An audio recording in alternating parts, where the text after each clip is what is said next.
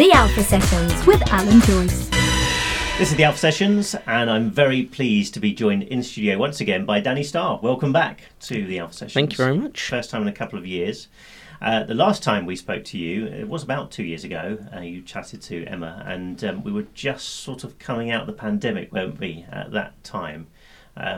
So a lot has changed since then, and it must be really nice as well now to be able to go back to gigging all your new material as well. Yeah. How has it been for you the last couple of years? Has it been a much more sort of positive experience overall? Yeah, 100%. Firstly, thanks for having me back. Pleasure to be here. And yeah, lots has changed. The fact that there's two of us in this room. Yeah, that's true. Yeah. To start having an actual conversation, yeah. Not separated by some glass. But yeah, yeah, it's been great, and that's kind of part of it. Is the sort of personal human connection. Shows for me are about people and seeing people connect with the songs. So having broken down the COVID wall a bit is, it brings back a lot of the joy to what I do, yeah. A lot of the stuff, obviously, during the COVID time was done online, and that sort of drove people to doing a lot of live streaming and stuff. Is there anything that you sort of learnt during COVID that you still keep in place now that you weren't doing pre-COVID? Interesting. I don't know. I haven't kept up the live streaming that much personally, but I learnt a lot of skills. I learnt a lot of like at-home camera and production skills. I guess there's a certain element of connecting with an audience through a screen, and a live stream is difficult, and it's a very different thing. And for the gigs where support slots, for example, where you've really got to win over an audience who have no reason to even turn around, that there's certain.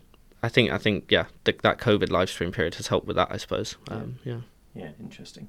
Well, one of the main things we're going to talk to you about today is the new EP, which you dropped last month, called For Hungrier Hearts, which, by the way, is amazing. It's a 5-track EP, so go and check it out on wherever you get your streaming stuff from.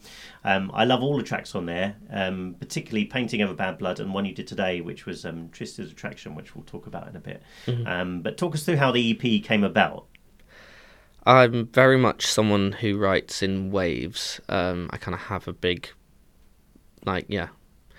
wave of songs that seem to, some obviously not, they're not all great, just songs are happening, and they sort of come out all at once, and then I have a period of quite bad writer's block, but I think it's just more about sort of emotional ups and downs for me, to be honest.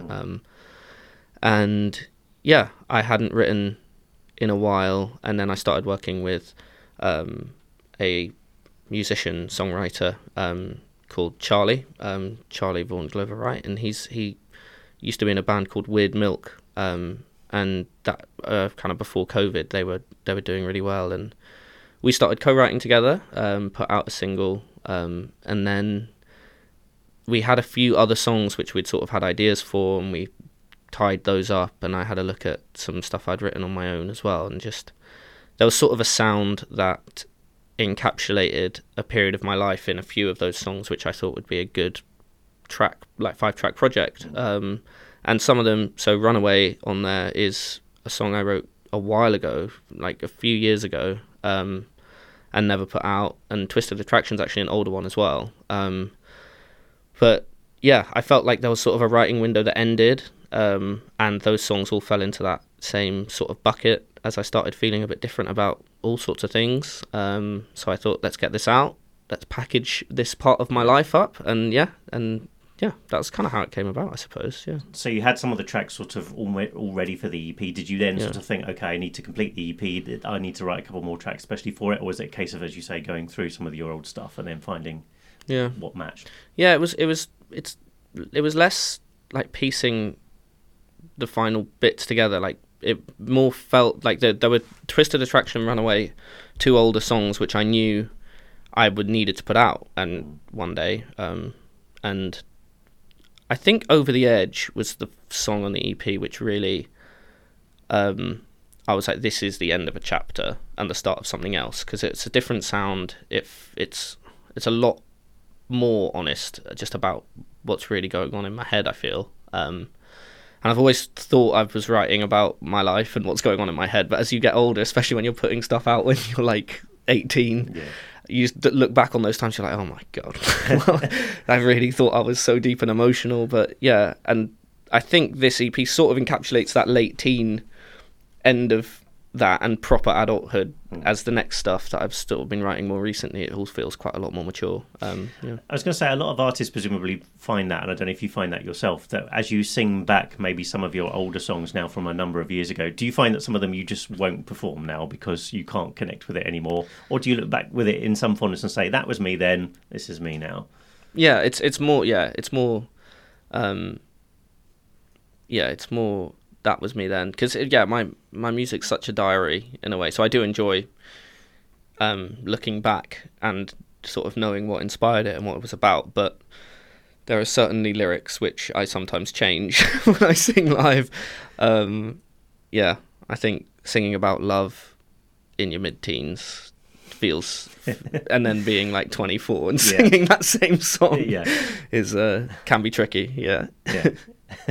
So as you mentioned there, you're sort of using the EP as a closing of one chapter and the start of potentially a new one then. So am I right in saying you are now starting to do more writing for the next project, whatever that might be? Yeah, there are some songs finished already, and I do feel it's going to be probably my largest body of work yet. So 5-track EP was my biggest kind of single project release so far.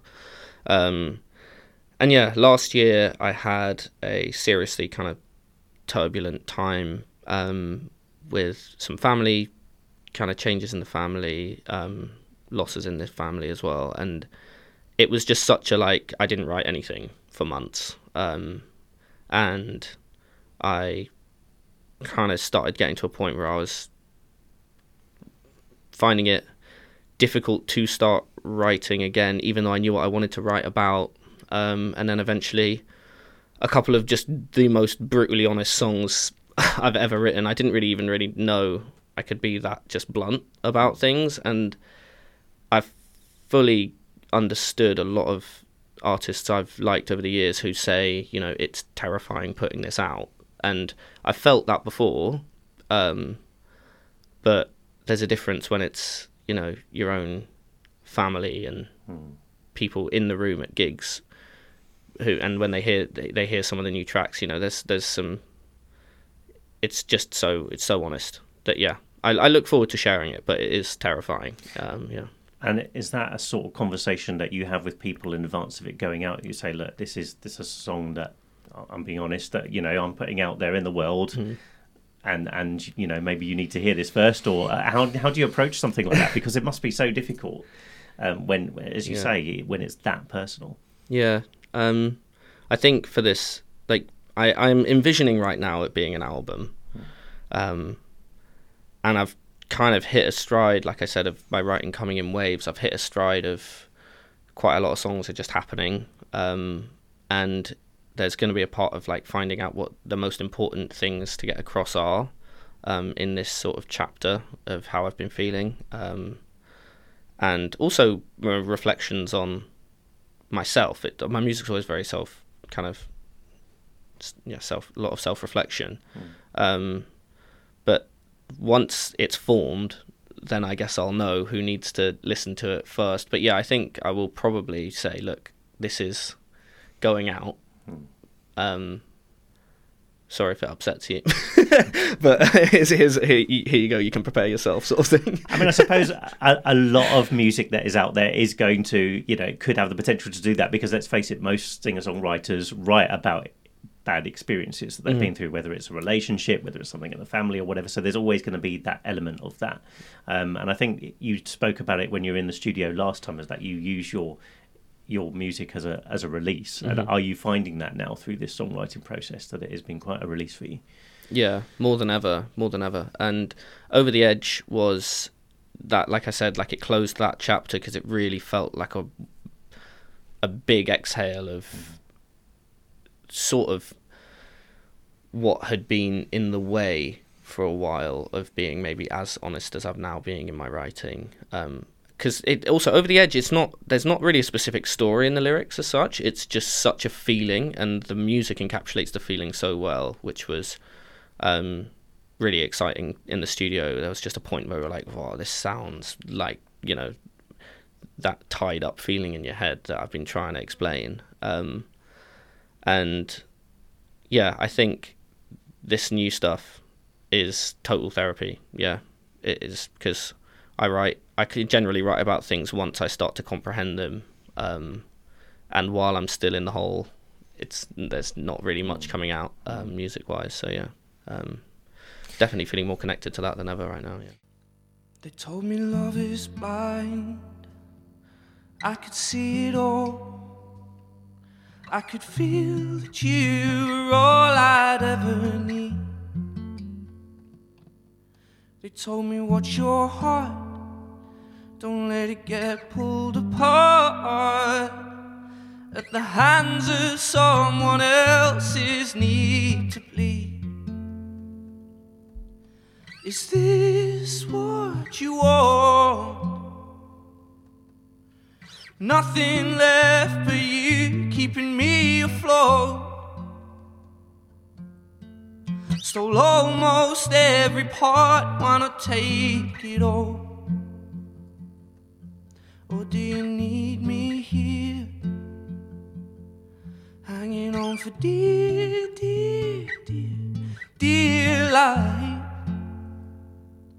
You push me to the brink, pull me back again. You lean me over the edge, cut the string tight to my back, I beg. Please just let this end. I keep finding you hidden in the cornered thoughts where I'm losing grip of the truth. Can't you just let me go? You'll find browning leaves even in the evergreens, where the ashes fall and burn the ground beneath. You'll find a broken man crawling through the golden sand of a paradise turned hell, brought God to weep. Is this what you want? Nothing left but you keeping me afloat. Stole almost every part, please just take it all. Or do you need me here, hanging on for dear, dear, dear, dear life? You push me to the brink, pull me back again. You lean me over the edge, cut the string tight to my back, I beg. Just let this end, keep finding you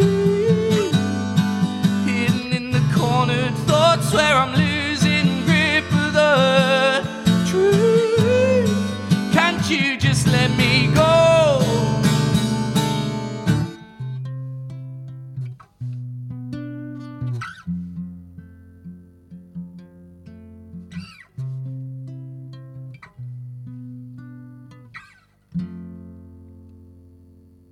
The Alpha Sessions with Alan Joyce. And you talked about the fact you're sort of very connected to the new stuff that's come out, but has your writing sort of technique and style changed, do you think, significantly as well? Yeah, I've actually tried to push my technique into different realms to just see what comes out of it, to be honest. And co-writing with Charlie was a big part of that. I've always I've kind of had a fleeting thought as I'm walking down the street about something to do with my life I've been thinking about, or overhearing a conversation, or I just, a lyric comes to me, and then I start from there, and I kind of build chords and lyrics together, form some sort of verse or chorus, and then build the song outwards. And I've recently started just focusing really on the musical tone in this new kind of way of writing. I just get the music to sound like the feeling first, and then write something on top of it. I think it's come from Over the Edge, I'm so in love with the sound that I wanted to have that feeling again. And And I also think it's because I've started co-writing for other producers. So then you get sent a track and you just have to write on top of it. So that was a skill I never had before. And I'm now thinking I could probably blend them. Let's see what happens. And I've started getting this really consistent, cool sound of these, electric guitar led instrumentals, which have like a really strong lead melody played throughout by an electric guitar, and quite spacious vocals that are just kind of punctuating the feeling that the music's giving you. And it's different, but really enjoying it. Really enjoying a new kind of way of approaching writing, to be honest. Well, I'm looking forward to hearing the next stuff, whatever that's going to be. Yeah. And I know you've done a new track for us today, which we'll talk about. Do you think more collaboration is on the cards then? Do you think from now on you'll do a lot more sort of co-writing? Is that the way forward, do you think? Yeah, I love co-writing. It's difficult when suddenly things go down a really personal avenue. And I'm lucky to have worked with a few writers, musicians I know who are also just very personal in their writing as well. So I'd normally start a session and would say, what's kind of been bubbling away on your mind that you felt like you wanted to write about? And it can often end up being like a half an hour heart to heart, and then start getting into the writing. I was going to say, does that happen sort of very naturally, quite quickly? Where you sort of you have to pour out to each other sort of what you're feeling and then start writing it together? Because presumably sometimes that just doesn't happen. You don't have that rapport with someone. You think, oh, this is all good. yeah, and so it's usually when that happens, it's less awkward and more like work. Yeah. Like there's a part of songwriting, obviously, which is a job, and if you sit in a session and you're like, let's just get to it, let's make a pop kind of hook and get this demoed and finish this track in a few hours, we'll finish this demo, and that's totally doable. I've done that. And rather than it going down a path of like we're not connecting emotionally, you kind of just go, let's write something that's poppy, this is going to really grab people listening. But sometimes obviously it's a little awkward, but I think that's just the nature of creative collaboration, Can't always be on the same lines, can you? Yeah. Let's talk about one collaboration that you did last year with Gareth Emery. You did an electronic track, didn't you? Tell us about that one. Yeah. Very different, but just such an awesome turn of events that led to so much cool stuff as well. Basically, over COVID, loads of people started connecting online for collaborations more than ever before. Obviously, it used to be people you know through gigs and your network, and as soon as COVID happened, I think a lot of the rest of the industry caught up with electronic music in a way. I think electronic music producers have been doing a lot of online collaboration for a while. So there's a platform, there's a load of platforms, but there's this one platform I use called Sound Better, which you basically have a profile, you list your skills, some of your credits, and some of your music, and people can reach out with projects, and you can apply to people's projects as well. And Gareth's manager just reached out and said, hey, we want to try, see if you'd be up for singing on some of these tracks that Gareth's putting out on an album next year. And I was like, yeah, sure. And heard one of them, absolutely loved it. And we went to the studio. He was in LA on Zoom, and the session, it was crazy. I'd actually not seen it before. The session project file was open on the computer, and I was recording live vocals, and he was in LA with the same project open, editing them live. Wow. While we were in the studio. So I was in the booth, and then we had the producer in London in the room on the other side at the desk, and then Gareth in LA doing his bits at his desk. And it all felt very professional. And it was really cool. And I think the song really suited my vocal style, because I'm about sort of bringing a sort of more raspy indie rock vocal to electronic music, which often is very clean. Ended up getting to perform it at Ultra Miami with Gareth, which was just mental. Amazing. Mental. I mean, I love the track as well, and it's quite interesting to listen to, because obviously it's a very different style to what I'm normally used to hearing you do. But would you be up for doing more of that sort of stuff as a sort of a side project as well? You quite enjoy that challenge? Totally, yeah. And I've written quite a few songs for electronic music producers since, and obviously I think having that credit with Gareth is going to help me massively in that space. So I'm so grateful that they literally were just browsing vocalists and asked if I'd be up for it. But yeah, there's a lot of people ask, like, do you want to put it out under an alias, and do you want to not have your name on it because it's going to confuse people on your Spotify when they're listening through, and there's like a contrasting genre. And because my music is so much just me, I honestly want it all to be there because it's just what I've sort of made, and I'm really happy with that all being in one place. So yeah, I definitely will carry on. As long as people will have me on their tracks. I'm sure they will. So let's talk about some of the gigs now, because I mean this year has been a massive year for you already gig-wise, and you've got some more exciting ones coming up. But you've already played Ronnie Scott's Bar, Colours Hoxton, the Green Note in Camden as well, and I think you've got Piano Smithfield coming up in a few days' time, haven't you? Talk us about any particular special memories that you've got from some of the gigs that you've done this year so far.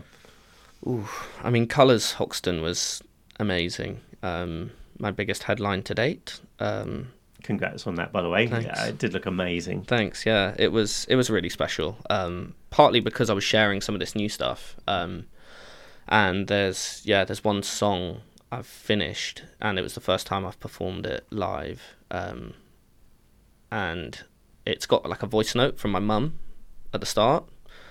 Which I recorded without her knowing, actually. And we were just in the kitchen. I came home from work, and it was one of those ones where as soon as you take your bag off your back and put it down, the talking starts. Yeah, it's like, okay, there's been a day that needs to be discussed, and that there was a moment in the middle of the show where that was, the whole room sort of got the turning of the page in the music. It marked a turn of the page in the set list, and it very much marks that change of this is very personal and about my life and emotional to this is very much just me and my life, and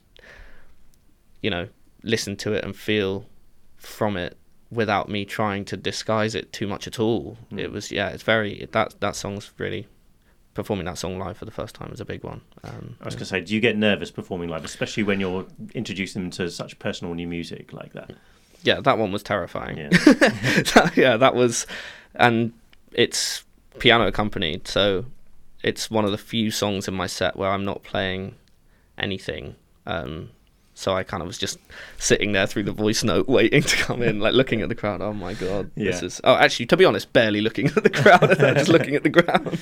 You wanted a nice upbeat one to sort of shake everything out afterwards. Exactly. Yeah, exactly. And in terms of what's still to come this year, one of the most exciting things that I've seen you posting about is Black Deer Festival. Yes. Which, as we're recording this, is coming up in a few weeks' time. Yeah. Some amazing names alongside there. A lot of former Alpha Sessions guests as well. But that must be something you're very much looking forward to. Yeah. So excited for that. And just obviously when you see artists on a lineup that you would buy a ticket to see anyway, and then your name gets slotted in there, it's very cool, quite surreal. Anyone in particular that you're looking forward to seeing whilst you're there that's on the list? Kurt Vile and the Violators is, and there's an artist that my partner and myself actually both have really wanted to see for ages, and just saw as soon as we were kind of like browsing the festival after I was asked if I'd be up for playing, we were like, oh, you'll be coming as a guest, you're coming as a plus one, and then CMAT as well. Or CMAT, CMAT, I think is how it's pronounced. There's a couple of amazing songs from CMAT that have come out in the last year or so, and then, Well, it looks very exciting. Yeah, it's going to be great. Looking forward to hearing more about it. One of the things I noticed that you did on your, I think it was on your Twitter actually, you posted your set list of one of your gigs in emojis. Yeah. I have to confess, I spent way too much time last night trying to suss out some of these. You have to go to the Twitter to have a look at it. But how long did that take you to put that together? That's inspired, by the way. I think you should carry on doing that. Wow, yeah, I'm glad you enjoyed it. Yeah, I don't know. That was such a weird, spontaneous, like late night in bed. What am I gonna just like post before the show? And yeah, I just thought it'd be fun. But yeah, everyone I've spoken to about that has said, yeah, I got most of them, some none. Yeah, like some had no idea. And to be fair, that's totally understandable because there were some I was like, I have no idea how to put this into emoji. So this is, yeah, if anyone gets this, they're a genius, or they really are a top fan. I was going to say I certainly didn't get all of them, but I did get 2 or 3, I think. Yeah. No, that was good fun. So are there any other venues that you'd say are on your bucket list of places that you would love to perform in? You've obviously done quite a lot over the last couple of years, but where's still on the list that you want to do? Coco Camden is a venue I would love to play. I've been to loads of gigs there of some of my favourite artists, and it's one of those sort of London bucket list venues for sure. I got to do Scala on their like second stage, and I didn't even know they had a second stage in Scala, but I got to do their second stage as part of a festival last year.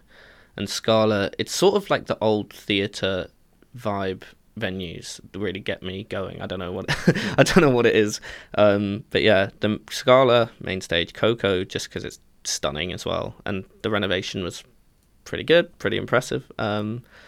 They're big bucket list ones. But then, I mean, festival wise, I mean, I'm dying to find my way onto the Glasgow lineup somehow. And yeah, I've kind of said to myself, I've got a cut-off age at which point I'll buy a Glastonbury ticket, and until that point, I'm only going to go if I'm booked. Fair enough. I think it's going to happen. I've got good feelings about thanks. it. So yeah, Thanks. Glasgow, get on it, all right. Okay, let's talk about one of the other tracks that you performed for us, which is, I believe, an unreleased track called "Go Ahead Boy." Yeah. So talk to us about this one.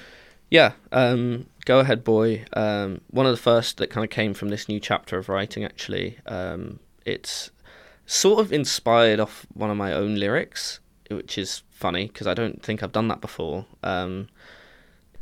So it's a new one from this new chapter of writing we've been talking about, and it's super self-reflective, and funnily enough, it's like it's been inspired off a lyric from one of my own songs, which I've not I don't think I've done before. In Painting of a Bad Blood on the new EP, there's a middle eight kind of breakaway section where the lyric is, write a letter to my former self, don't go wasting all your blushes, keep some love to feed your hungry heart. And that sort of talking to a former version of myself was something I thought warranted its own entire song, because that song felt like that was the main message, even though it's really hidden away in only one of the lyrics. And yeah, Go Ahead Boy's totally just a letter to myself from, when I was kind of in my mid late teens, of just slow down, don't get ahead of yourself, don't make all the mistakes, and learn from them that way that I did, basically, and just wishing I could say, take a breath. There's no need to rush. And yeah, I think it's a further step forward in that self-reflective style that I go for with my writing, that is, again, just more honest.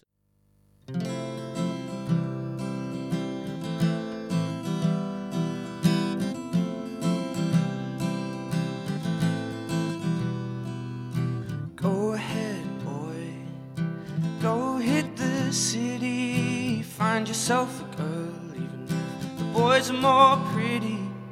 Forget about a job and teach yourself guitar, and learn to write songs about how you've come far. Take one step, won't you please? Wish I could tell you all of these things in big letters around your head, in lipstick red. I wish I could have been comfortable instead.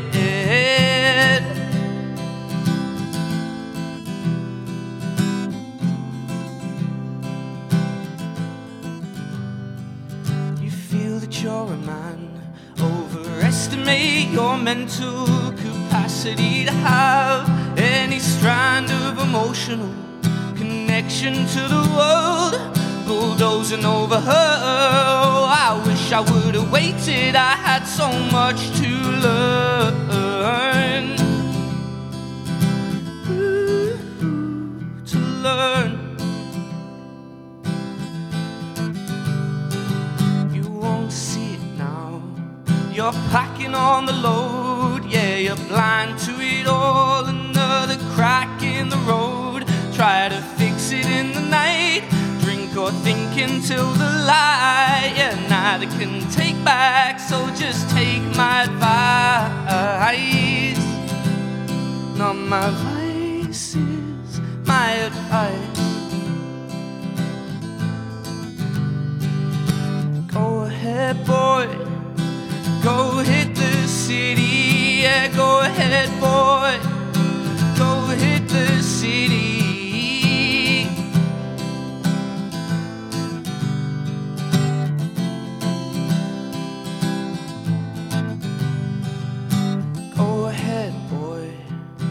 Go hit the casinos and dig yourself a hole, just to realize you want to go right back to the start, back to your favorite part, when living was carefree and life a blank work of art. Ooh, of art. Go ahead, boy, go hit the city. Yeah, go ahead, boy, go hit the city.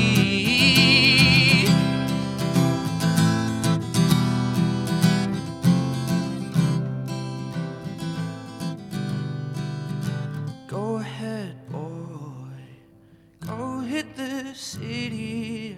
Go ahead, boy.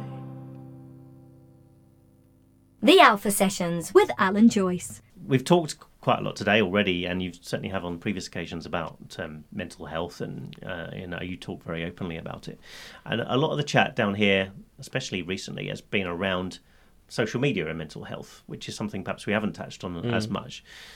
You seem to have a lot of fun with social media. I have to say, your Instagram account sort of makes me laugh, makes me smile. There's a lot of sort of, very artistic, creative stuff on there. How is your relationship with social media overall, would you say?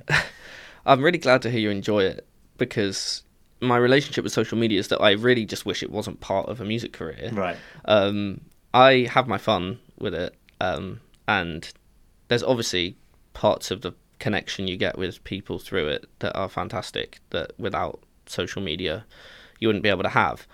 But when it boils down to it, I enjoy the most sharing my music in a room with people at a show, and for many reasons social media has impeded the live space, impeded how people become fans of musicians, what fandom means anymore, and